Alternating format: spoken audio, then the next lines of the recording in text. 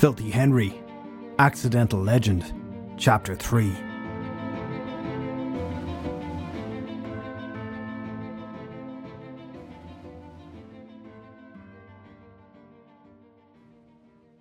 In the centre of Dublin City, or as central as you can get, with a city that's split in two by the flowing and slightly polluted waters of the River Liffey, there's a street known as Dame Street. The street, or thoroughfare to give it its grand definition from the guidebooks, is a fairly standard street. On it are shops and fast food restaurants, pubs and bars, random stores selling overpriced Irish-themed products to passing tourists, and the odd office building. Nothing out of the ordinary at all. The street is also home to many of the banks in Ireland, and on it people can find the towering edifice that is the Central Bank. A building that certainly catches the eye of passers-by, but one which is not entirely loved. This is due largely to the fact that the headquarters of Ireland's banking folk is considerably taller than any surrounding buildings, having been constructed in the 1970s to such a height that it broke planning regulations at the time. Regulations that were adjusted soon after construction had been completed, showing that there really is no problem money cannot solve. You just need to have enough money to solve the problems. A large collection of brown envelopes does not go astray either. In front of the Central Bank stands a large golden sphere, typically classed as modern art, which for years served as a meeting point for the inhabitants of Dublin City. Long before the digital age had kicked into full swing, allowing people to walk around with entire libraries on a device the size of a tape cassette, meeting points had to be pre-planned, phone calls made, notes passed in class, word of mouth spread. The end result being that people would use the sphere as a central and obvious meeting spot. Shelley stood underneath the sphere and stared up at it. As an artist herself, Shelley found the work intriguing. While clearly a sphere in shape, there were large holes in the piece, each section appearing to be a swirling feather, although some argued the shapes were more like a leaf. Her grandfather, who had long ago shuffled off to a heavenly spot, had never liked the sphere. He preferred art that was painted onto a canvas or chiselled from marble, and typically looked like something sensible. Modern art had never appealed to him. Her grandfather had also, on more than one occasion, remarked how displaying a golden sphere in front of a tower filled with bankers was basically the rich men in suits, showing just how ballsy the occupants were. The pun had only been slightly intended. Shelley had walked through Dame Street more times than she actually remembered. It was just another street to her. Since gaining the ability to see the fairy world, she had checked nearly every street in the city, just to see what they really looked like with the magical elements in full view. Dame Street had nothing. From time to time, groups of leprechauns could be seen walking from bank to bank, but that was not really out of the ordinary. At least not when you considered leprechauns walking around ordinary. Other people may have viewed it differently. The fairy detective had explained that the leprechauns were a lot more involved in human banking than people actually knew. Seeing them on Dame Street was just another normal day in the magical world. At Filthy Henry's insistence, Drew and Shelley had agreed to meet at the Sphere in order to travel together to Carlingford. A suggestion that Shelley had at the time pointed out made no sense at all. Dame Street was known for a few things, but transport around Ireland was definitely not one of them. Neither of the main train stations were located on it. In fact, no trains went anywhere near it. The bus terminal for long-haul trips was on the exact opposite side of the city to Dame Street. Yet he had insisted they do as instructed and meet him outside the building at 10 the following morning. After the Marai had given all the information she could give, which Shelley had dutifully noted down in her pad, everyone had left and returned to their respective homes. Just before she had walked out the door, Shelley had reminded Filthy Henry that this case was going to be a pro bono one. His look of shocked annoyance had put a smile on her face the entire walk home. Shelley had gone back to her apartment, packed her bag, and got an early night. As she walked through the rush hour crowds that morning, Shelley could not help but wonder about a magical coin that Filthy Henry had been given on their last big case. A coin that allowed for instantaneous teleportation around Ireland, at no magical cost to the fairy detective. That sort of transportation method would have been ideal in a situation like this. If only the gods who had given him the coin in the first place had seen fit to give him another one after the case had been closed. But then the gods knew exactly how Filthy Henry's mind worked. If they'd left him with such a powerful object, it would only have ended in endless pranks and the fairy detective annoying anybody he desired. She looked around and tried to figure out why they had to meet at this spot. While scanning the area with her fairy vision, Shelley caught sight of Drew the Druid walking towards her. He had ditched his ridiculous druid robes in favour of more normal clothing. Black trainers, blue jeans, and a grey zip-up hoodie. As he saw Shelley, Drew waved and gave her a sad smile. "Oh, sort of missed the robes," he said, coming to stand beside her. "Well, you wouldn't look inconspicuous wearing a big wizard outfit now, would you? Besides, you've still got the grey hood on, even if it isn't actually part of your robe." Drew shrugged. "True, but I generally never leave my shop either, so the robe makes more sense in those surroundings. Plus, when you're wearing a robe, it's so freeing being able not to bother with things like underwear." Shelley gasped and frantically stuck her hands over her ears, trying to protect herself from something she clearly didn't want to hear. Filthy Henry came around the corner of the central bank, a cup of coffee in one hand and a small brown battered suitcase in the other. He smiled as Shelley took her fingers out of her ears. "Guess this oddball was telling you he goes commando under his robe," he said, gesturing at Drew with the coffee cup. "How he's remained single all these years is a mystery even I can't solve." "You knew?" Shelley asked. "I know everything. Now get your bags. We've a short trip ahead of us." "That makes no sense. Also, where's my coffee?" Shelley said. Filthy Henry took another sip from his drink and shrugged. "Didn't have enough money on me," he replied. Shelley knew that this was an outright lie from the fairy detective, as he rarely paid for anything at all. Filthy Henry had a habit of conjuring money out of thin air, handing it over to the unsuspecting cashiers, then walking away with his purchase, content in the knowledge that the money would disappear later as the spell expired. So his lack of a beverage for the one person that bothered to put up with his crap on a daily basis had nothing to do with funds and everything to do with plain bad manners. Shelley said nothing and wondered if the fairy detective was ever likely to change. "Okay, the gang's all here, even if certain members don't want to be. Let's get moving." "So, how are we actually getting there? Are you planning on paying for our transportation? Some sort of Celtic Investigations petty cash situation going on?" "There's no such thing as petty cash," Filthy Henry said. "I went onto this crazy thing called the internet last night to figure out the best way to get to Carlingford. And it turns out there is no bus service straight from Dublin. We need to get a bus to Dundalk first and then one from Dundalk to Carlingford itself. So I said, screw that. I despise taking the bus as it is, so why the hell would I sign up for multiple long-haul bus trips? We're taking a little shortcut instead. Follow me." With that, the fairy detective turned on his heel and started to walk down the street towards College Green. Shelley and Drew fell in step behind him and followed Filthy Henry as he weaved through the crowd. After only a minute of walking, he stopped at a pedestrian crossing and turned to face the building beside it.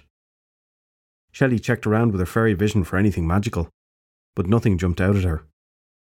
Everything in the immediate area was normal and human, non-magical in every way imaginable. "Is he always like this?" Drew asked Shelley. "I mean, all my dealings with him have involved magical object sales, potion ingredients and petty theft. I've never actually worked on a case with him." "Yeah, this is generally how he does things. All mystery and never explaining why we're standing in the middle of the pavement, with no idea what's going on.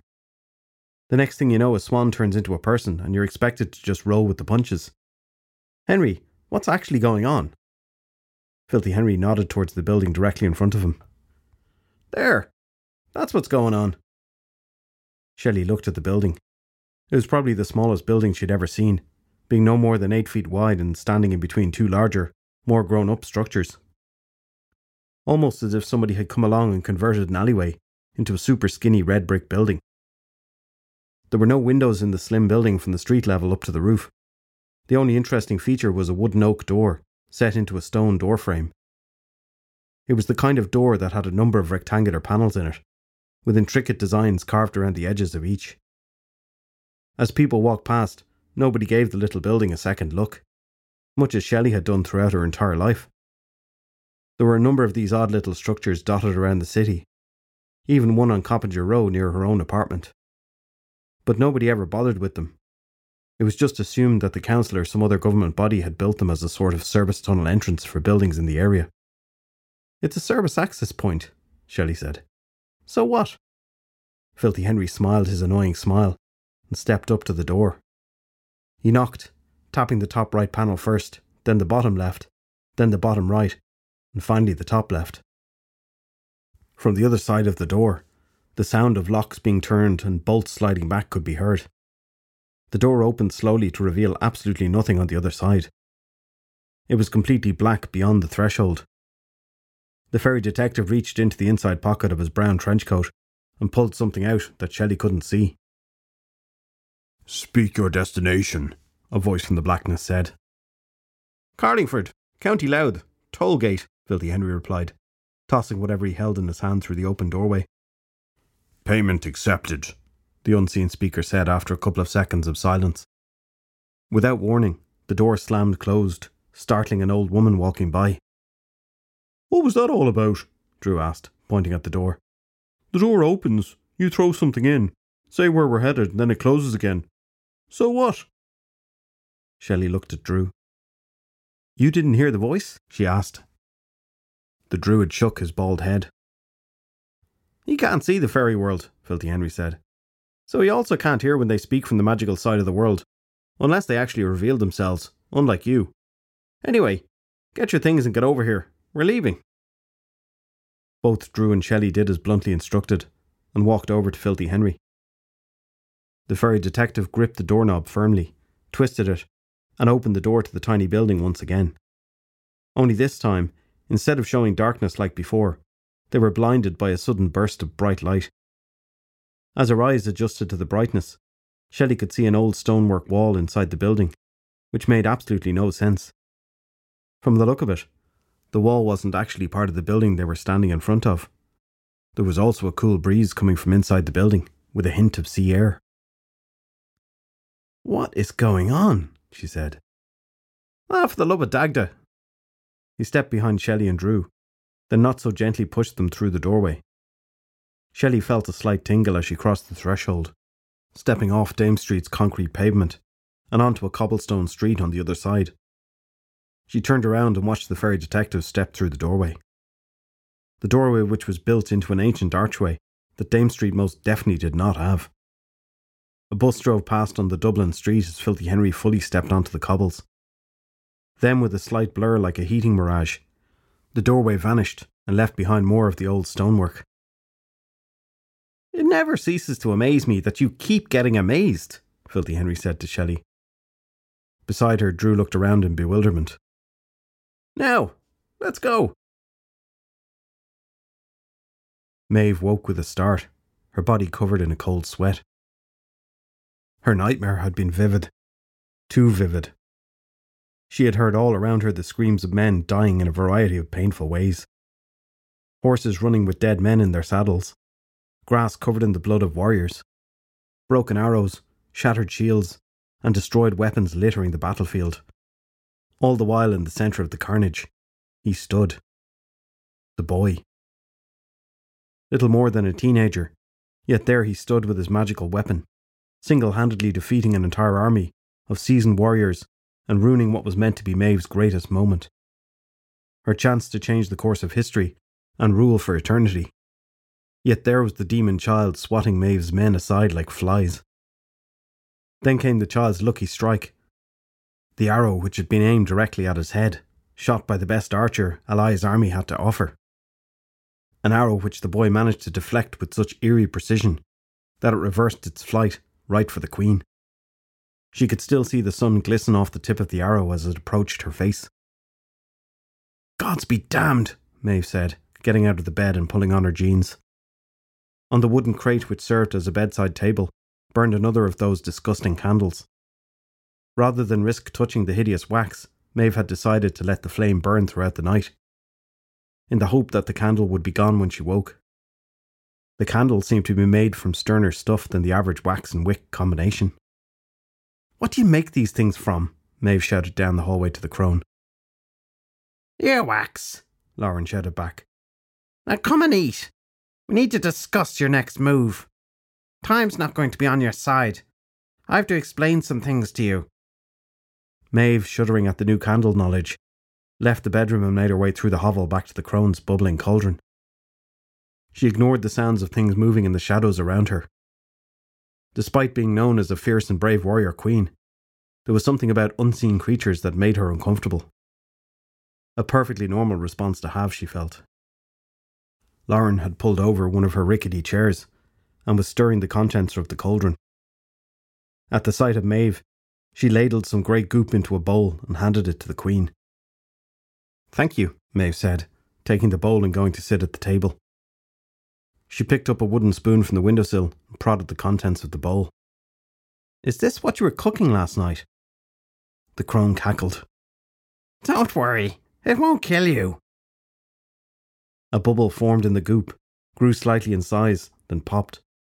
Some of the grey stuff splattered the table. Maeve decided to skip breakfast. She turned on her chair so that she could see the crone. "I need my army," she said. "No, you don't. An army in this day and age is the one thing you don't need. This isn't the same country you came from. There are no kings and queens here. No armies standing around protecting things. I'm not even sure if the person guarding the brown bull is aware of what they have.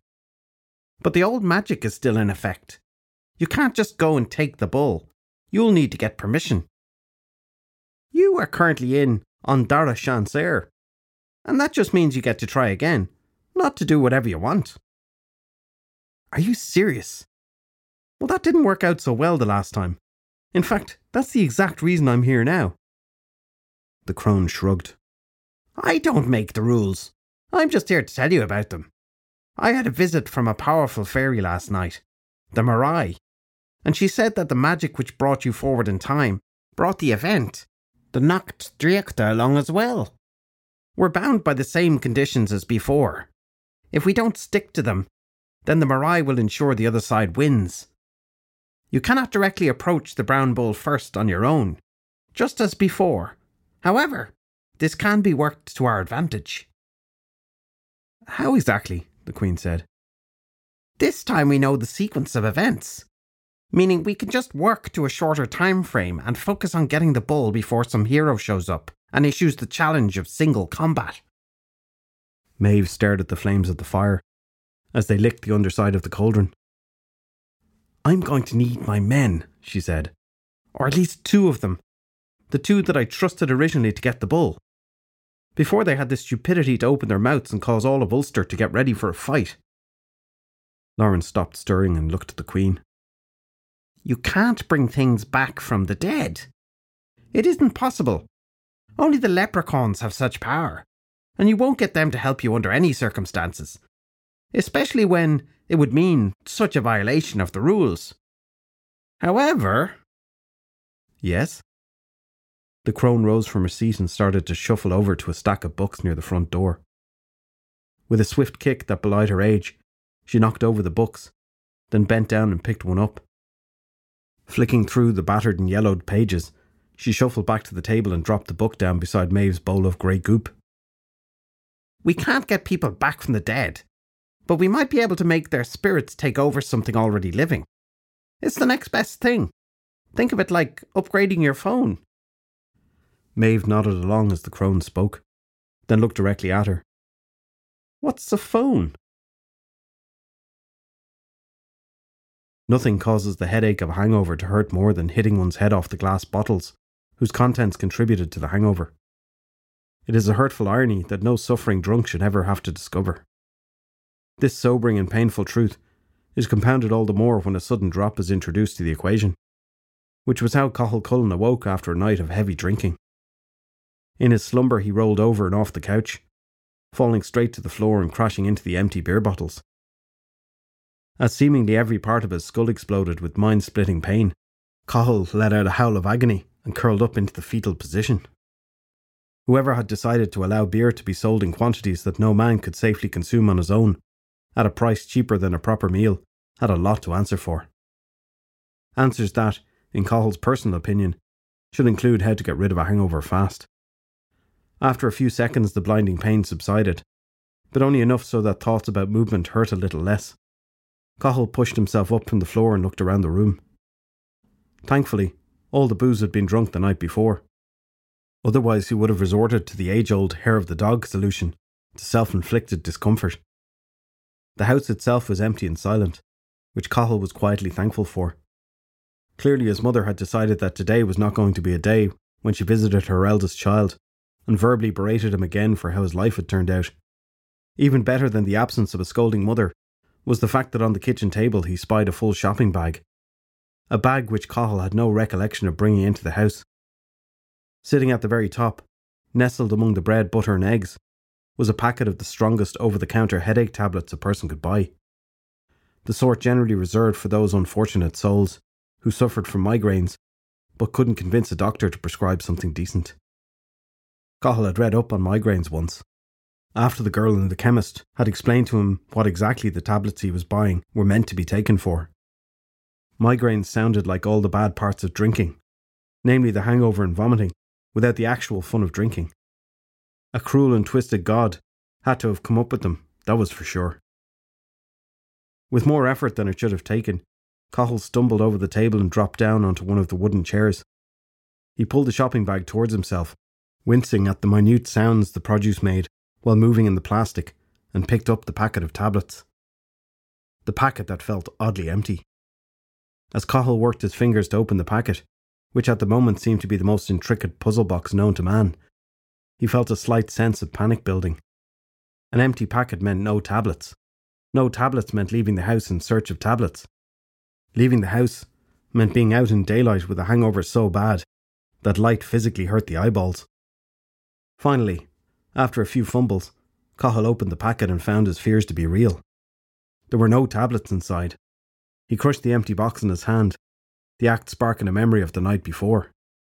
One in which Cahill, while still obliterated drunk, had decided, with the infinite wisdom of a non-sober person, to get a step ahead of the impending hangover and take his medicine while still drinking in the bar.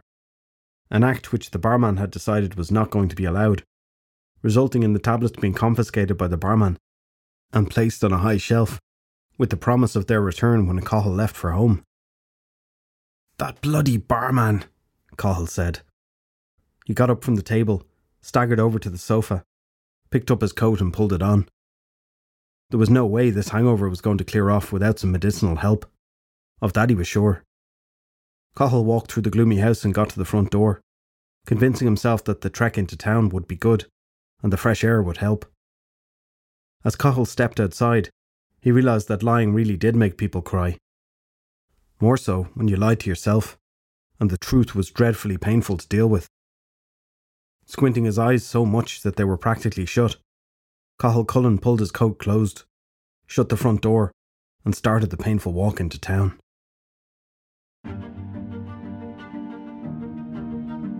Filthy Henry, Accidental Legend is a novel by Derek Power. More Filthy Henry novels are available to buy on Amazon Kindle.